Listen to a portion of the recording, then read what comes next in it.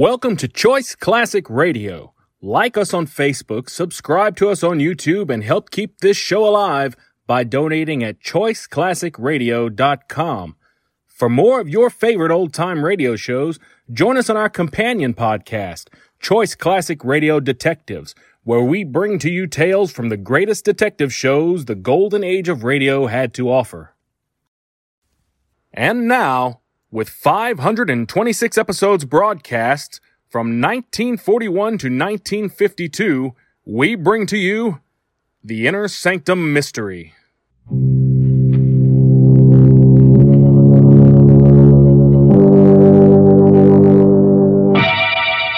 Lipton Tea and Lipton Soup present Inner Sanctum Mysteries.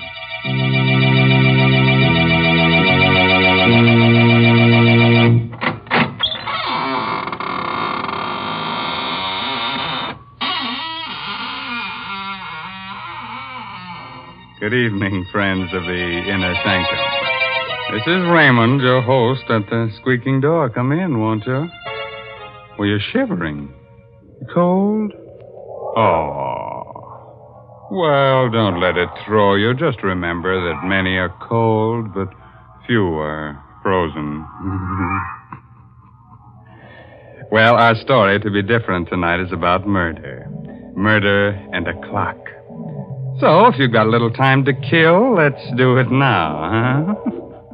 Why, Mr. Raymond, nobody can really kill time. Well, maybe not, but you certainly can frighten it. Didn't you ever hear of an alarmed clock? Mr. Raymond, someday you're going to choke on one of those puns. And won't that be nice, Mary? Then you can revive me with guess what, Lipton tea. Oh, dear. Must this go on week after week? Why must I talk to the only person in the world who doesn't know the proper uses of Lipton tea? Oh, don't say that. It isn't used to revive people. At least not in the way you mean it. Of course, lots of folks do find that Lipton's makes the day seem brighter. Yes, it sort of helps them through their housework to sit down now and then between meals, as well as at dinner and supper, and enjoy a cup of Lipton tea. And the reason why Lipton's is so satisfying is because of that one little word, brisk. B-R-I-S-K. Tea experts say that Lipton's has a brisk flavor, which means that it always tastes tangy and bracing. It's never flat or wishy-washy. So folks ask for Lipton tea at your grocer's. You just don't know how good tea can be till you've tried Lipton's. Yes, and when you leave the grocer, step next door to the clockmaker's shop and ask him for the Judas clock. If he doesn't have it on hand, just ask him to give you the works. Yes, the title of tonight's story is The Judas Clock. It's an original radio play by that old clock watcher, Christopher Mayo. Our star is Barry Kroger, who plays the role of Sebastian Packer. I am a clockmaker. I carry on the profession my father taught me in London. I like clocks, all that is but one. For 30 years, I've looked for a certain clock and a certain man. The clock is known to collectors as the Judas clock. The man I swore to kill when, as a boy of 14, I closed my father's glazing eyes and wiped the froth of blood from his lips. Last night, I found the Judas clock. Tonight, I may have found the man. I'm told you're an expert clock repairman, Mr. Packer, madam.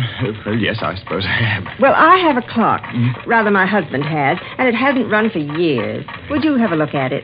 Well, can't you bring it in? Oh, heavens, no. It weighs 500 pounds. Oh. One of those huge marble things. Italian Renaissance, I'd say. Marble? Italian? Well, can you describe it further? Well, it's rather unusual. Black marble. Heavily carved with biblical characters. The ivory face has a beautifully etched scene on it. But it's a gruesome one. Gruesome? What kind of a scene? It's a picture of a man hanging from a tree. Judas. His face is positively ghastly. The Judas clock. I knew without seeing it why the clock wouldn't run. It had been built in Italy for a prince of the House of Savoy in 1598. He conceived the idea when he discovered that his family's treasures included the 30 pieces of silver of Judas Iscariot. The clock was made to run only when the 30 silver coins of Judas were in place in the clock's hollow weights, 15 in each weight, and the coins had been in my possession since the day of my father's death. Somewhere inside me, that clock still beats its deep-throated song, and I have but to close my eyes to hear again my father's voice. It's an evil clock, son, as evil as Satan himself, and it's cursed. There is a legend that every man who has owned it has died a violent and bloody death. Well, Mr. Packer, can you fix it? Oh, I'm sorry. I was daydreaming. Why, yes. Does Mr. Arnold. Arnold. Does Mr. Arnold know that you're having the clock repaired? No. We've only been married a few weeks, and I'd like to have it working when he comes back to town tomorrow. Sort of a surprise. Yes, I see. But I'll be there in half an hour, Mrs. Arnold.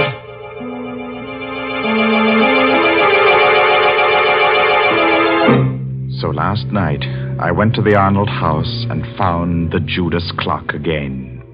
I started to work. Foghorns from the East River sounded much as I remembered they did in London.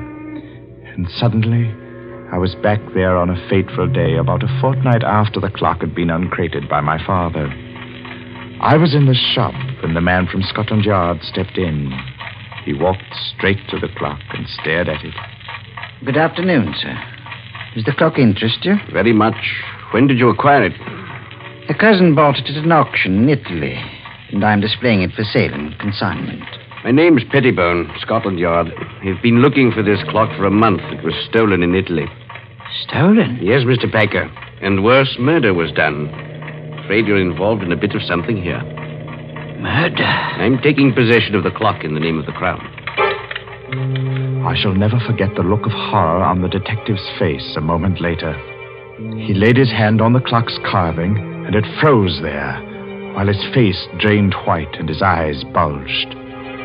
He opened and closed his mouth soundlessly and crumpled to the floor with his hands to his throat.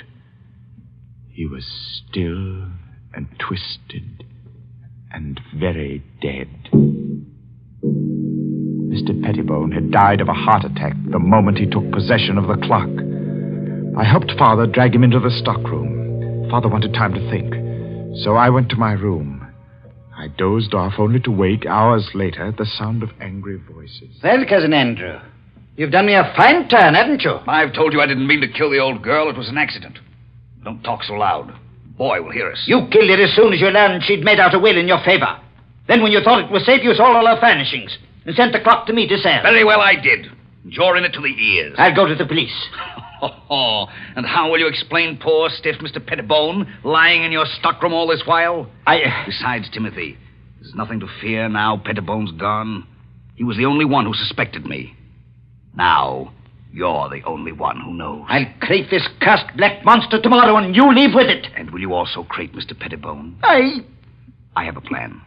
Here, sit down in this chair, right here. I'll show you how we can solve the whole thing. My young heart beat with a wild dread as I listened. I could only see Cousin Andy's back, but I could see Father seated dejectedly in the chair near the Judas clock, his head in his hands. It was midnight. All the clocks in the shop began striking the hour, and louder than all the rest was the chime of the evil clock. If only then I'd known, I might have done something, but the slow strokes beat on. 8, 9, 10, 11, 12. And before my horrified eyes, the heavy marble piece leaned slowly from the wall and crashed across my father's back. And Cousin Andy stood facing my father as the clock crushed his frail form and choked him. He made pitiful little sounds, his eyes begging for life. And the murderer just stood, his back to me. And what? Thundering sinners, you die hard. Cousin Andy ran from the shop crying for help. He would claim an accident. I raced into the shop. My father was dead. I choked back my tears, and I closed the poor, staring eyes.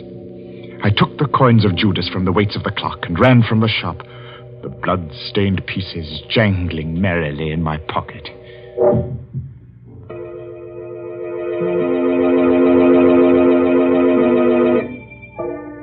Armed with the notion that the coins were of value, and the definite notion that I must eat, I approached one of the many dingy little curio shops in the Limehouse district. I stepped through the fog toward a shop where a dim light burned in the rear.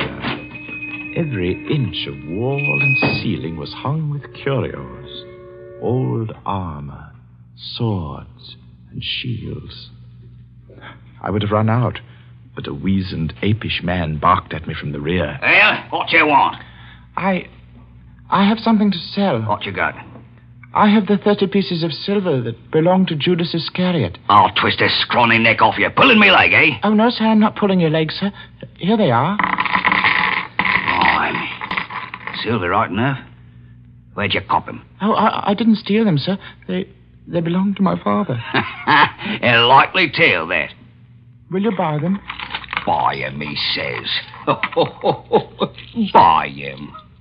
Get out of here before I cause a bobby, you scamp. Get out! Oh, no, give me my coins. Get out or I'll come about and fetch you a sound one. The ugly brute came toward me.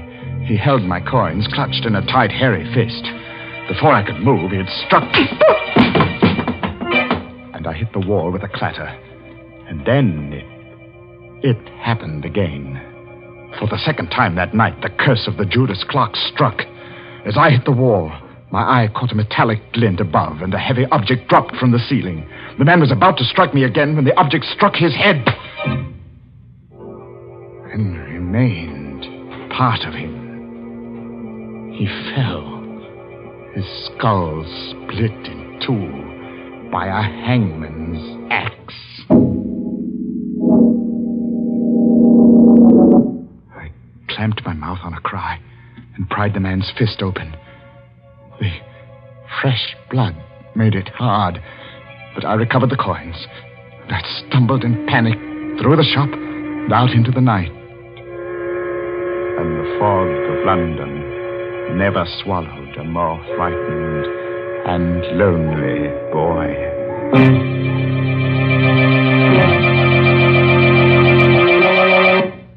That nasty fog swallowing a little boy. That reminds me of a little nursery rhyme. Hickory dickory dock, the mouse ran up the clock. The clock struck 2. Look out, it might strike you.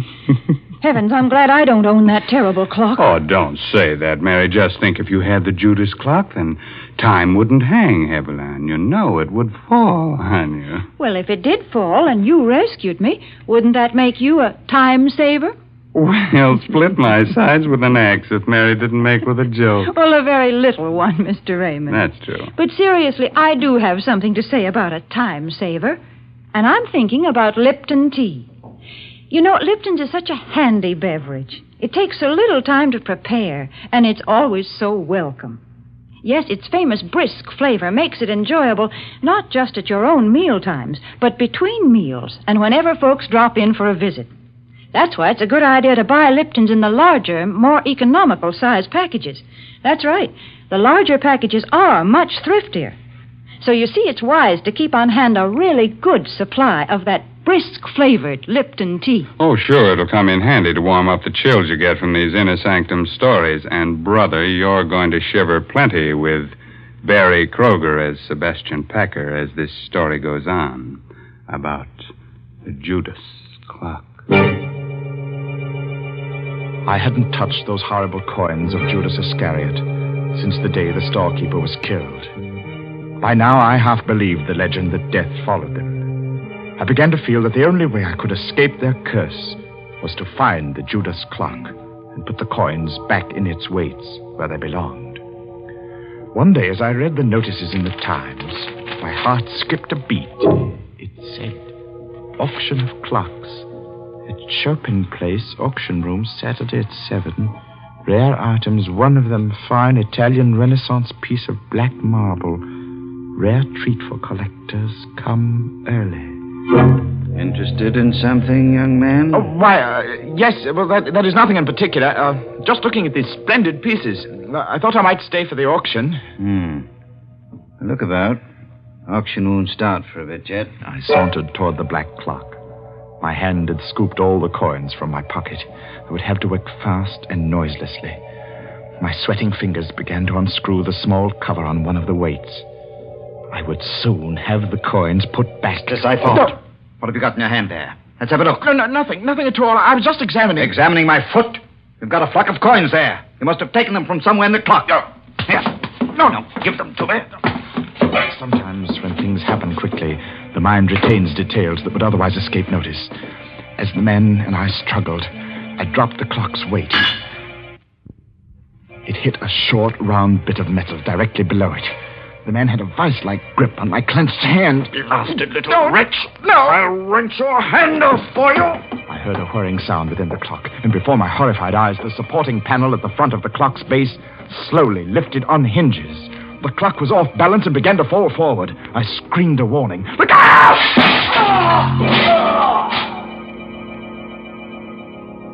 The auction man was dead, mashed to a pulp of bone and blood beneath the clock, as my father had been. I ran to the door and out into the street. I was right back where I'd started. Only now I knew that my father had been murdered by Cousin Andy.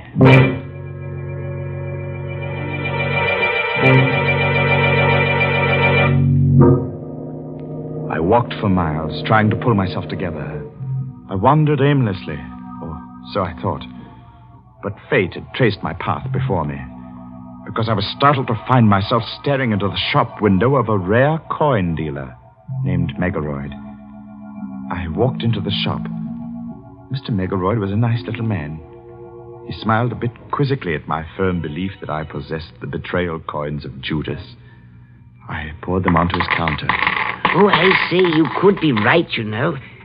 Oh, these are the right era. I say, suppose they are. Let me put a glass to them. Mr. Megaroyd, would they be worth a great deal, even if they weren't the... Well, let me see. Yes, gracious, yes, they should be worth a great deal as collector's items alone. Well, Mr. Megaroyd, I feel that there's something I should tell you about these pieces. They... Yes? Oh, it's not important. Oh, well, now, just a moment. I have a catalogue on this here in my show window. I'll fidget just a jiffy. The coins lay on the counter. I watched Mr. Megaroyd run down the aisle. As he approached the display window, his foot caught in an electric wire which lay across the floor. The lights went out, and I saw him pitch forward and... Ah! Mr. Megaroyd! Mr. Megaroyd!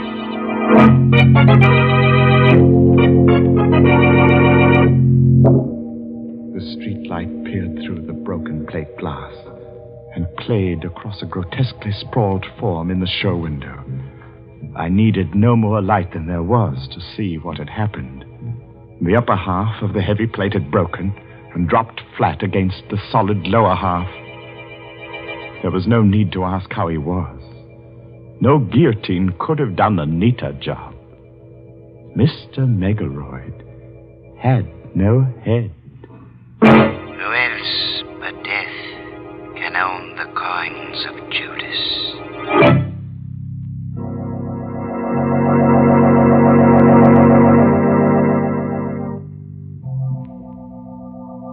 Tonight, I shall find out if Mr. Arnold is Cousin Andrew. If he is, I shall feel no remorse in killing him tonight. Because while working to repair the Judas clock last night, I discovered how my father's accidental death had been well-conceived, diabolic murder. When the right-hand weight reached the floor of the clock on the 12th stroke of midnight, it tripped a trigger which collapsed the base of the clock and caused it to fall forward. My father had died on the 12th stroke of midnight. Have you finished, Mr. Packer? No, Mrs. Arnold. I shall have to come back tomorrow night. What time do you expect Mr. Arnold tomorrow? About 11, I'd say. Will you be finished by then? Well, I think so. I'll have to take these weights to the shop with me, though. Something has to be added to them. Well, of course, Mr. Packer. Mr. Arnold will be so surprised to see the clock running, won't he? He'll be very surprised, Mrs. Arnold.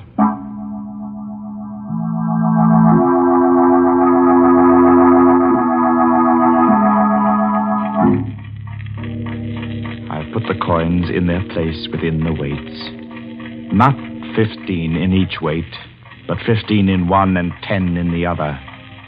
The other 5 coins are in my pocket. In another pocket, I have a small 38, although I don't plan to use it.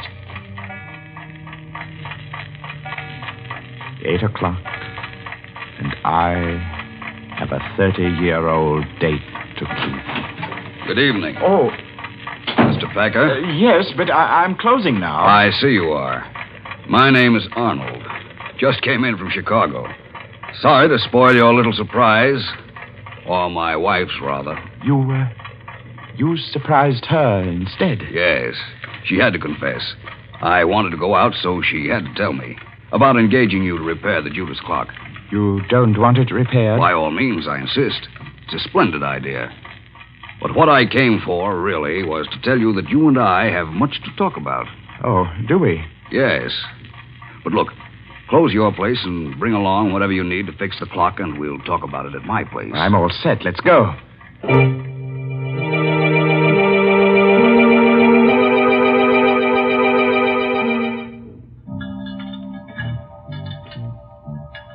Think you'll have it fixed in time to strike midnight? Oh, yes. Yes, it will strike at midnight. Right. Well, there we are, Mr. Arnold. Weights are in place. Let's see. It's exactly 10 minutes before midnight. Set the hands. And just a little shove on the pendulum. So. And the Judas clock ticks again. It's an evil clock, son. Evil as Satan himself. The Judas clock wakes from a 30-year sleep. Hey, Cousin Sebastian. Cousin? What? That's what I wanted to tell you. My wife told me your father owned this clock in London. Well, yes. I was your father's cousin. You're Sebastian Packer, the little boy who ran away that night. Cousin Andy. Yes. I wonder how much you know of that horrible night when your father was killed. Well, I know the clock fell on Father. I heard the sound from my room, and I was so frightened. I ran down the rear steps in time to see them carry Father away. He was all covered up. So that was why I didn't find you in your room afterward. It happened so fast. We were sitting, talking. The clocks were striking 12. Suddenly, the base of the clock seemed to cave in, and... I know. I bought the clock at an auction a few years later. Had it all fixed. It's good and solid now. I saw to that. Yes, sir. Well, I suppose I'll run along now, Cousin Andy. Nonsense. Let's make up for lost time and get acquainted. Well... Come now. I have some fine old port from England here. About... Sit down a while. No, not that chair. No? This one's a lot more comfortable. It's a funny thing. When you work with clocks, as long as I have, you get to philosophizing about time. That's so. How? Well, here I sit by the big clock, just as my father sat 30 years ago. You know how many seconds ago that was, Cousin Andy? No. Do you? Well, 315,360,000 seconds in 10 years. That'd be 9,460,800,000 seconds in 30 years. You've got quite a mechanical mind, Sebastian. Here, try this port. Thank you. Here's to Father.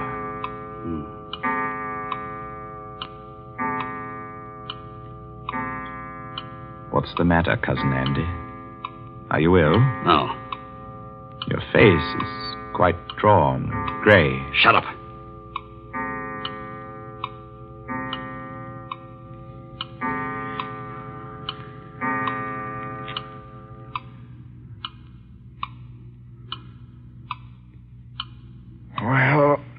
Cousin Andy. It's late. I guess I'd best go. You know, you do look awfully sick. Oh, don't get up, old man. Sinners, Here, sit down and relax. Take my chair. It's the more comfortable. Why, you're shaking like a leaf. Now, just sit quietly. I'll see myself out. Thundering sinners, Good night, Cousin Andy. Oh, Sebastian! Sebastian! Get it off! Back! In heaven's name! Poor Cousin Andy. You're choking to death. You die hard, too, don't you? It was just a matter of timing. I set the hand a minute fast, and the weight didn't touch your clever little spring device till just now, because it's lighter by 5 pieces of cursed Judas money.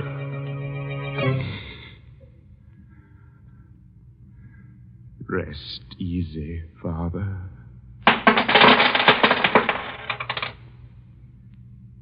And he cast down the pieces of silver in the temple, and departed, and went and hanged himself.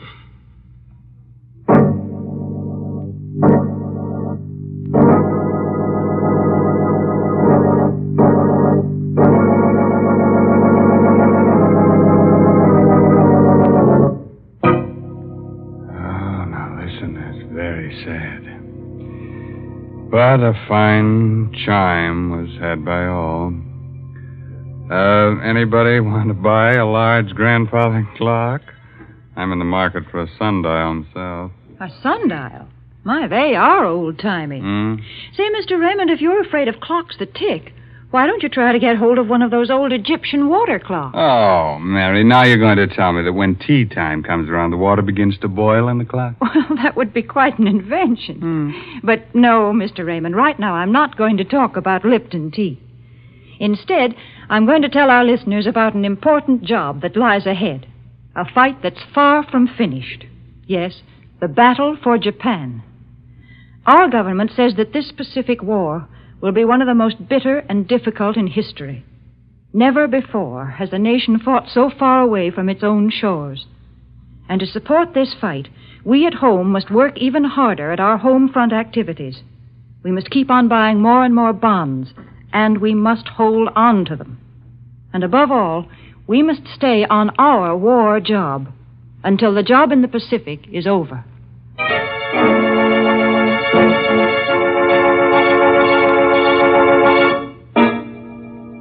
Well, I'll leave you with a cheerful, timely moral. Oh, that goes with tonight's story. No extra charge. Now, you can figure out how many seconds you've lived. All right, that's your pastime. But you can't figure out how many you've got left. That's just, sometime. You know what I mean? Well, I'll see you in just 604,800 seconds from right now. Well, that's next Tuesday night at 9 o'clock, of course.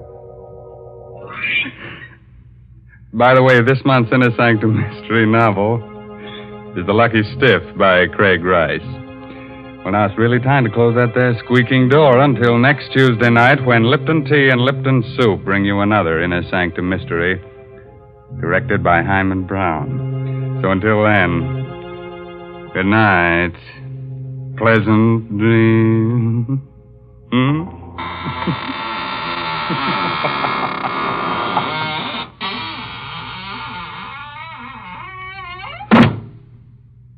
Folks, if you'd like to give the boys overseas a real taste of home, then why not include a package or two of Lipton's Noodle Soup Mix the next time you send them a box of food? Yes, Lipton's has the same homemade, chickeny taste as the soup you make right in your own kitchen. That's why it's a thoughtful, welcome little gift to send Lipton's. And as you know yourself, Lipton's Noodle Soup makes a grand snack.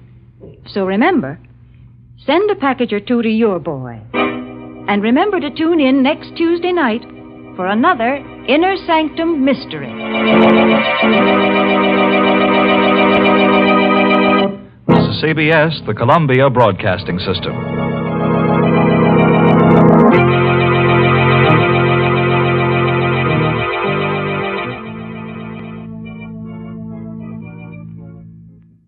That concludes today's episode. We'd like to thank you and remind you to donate at choiceclassicradio.com.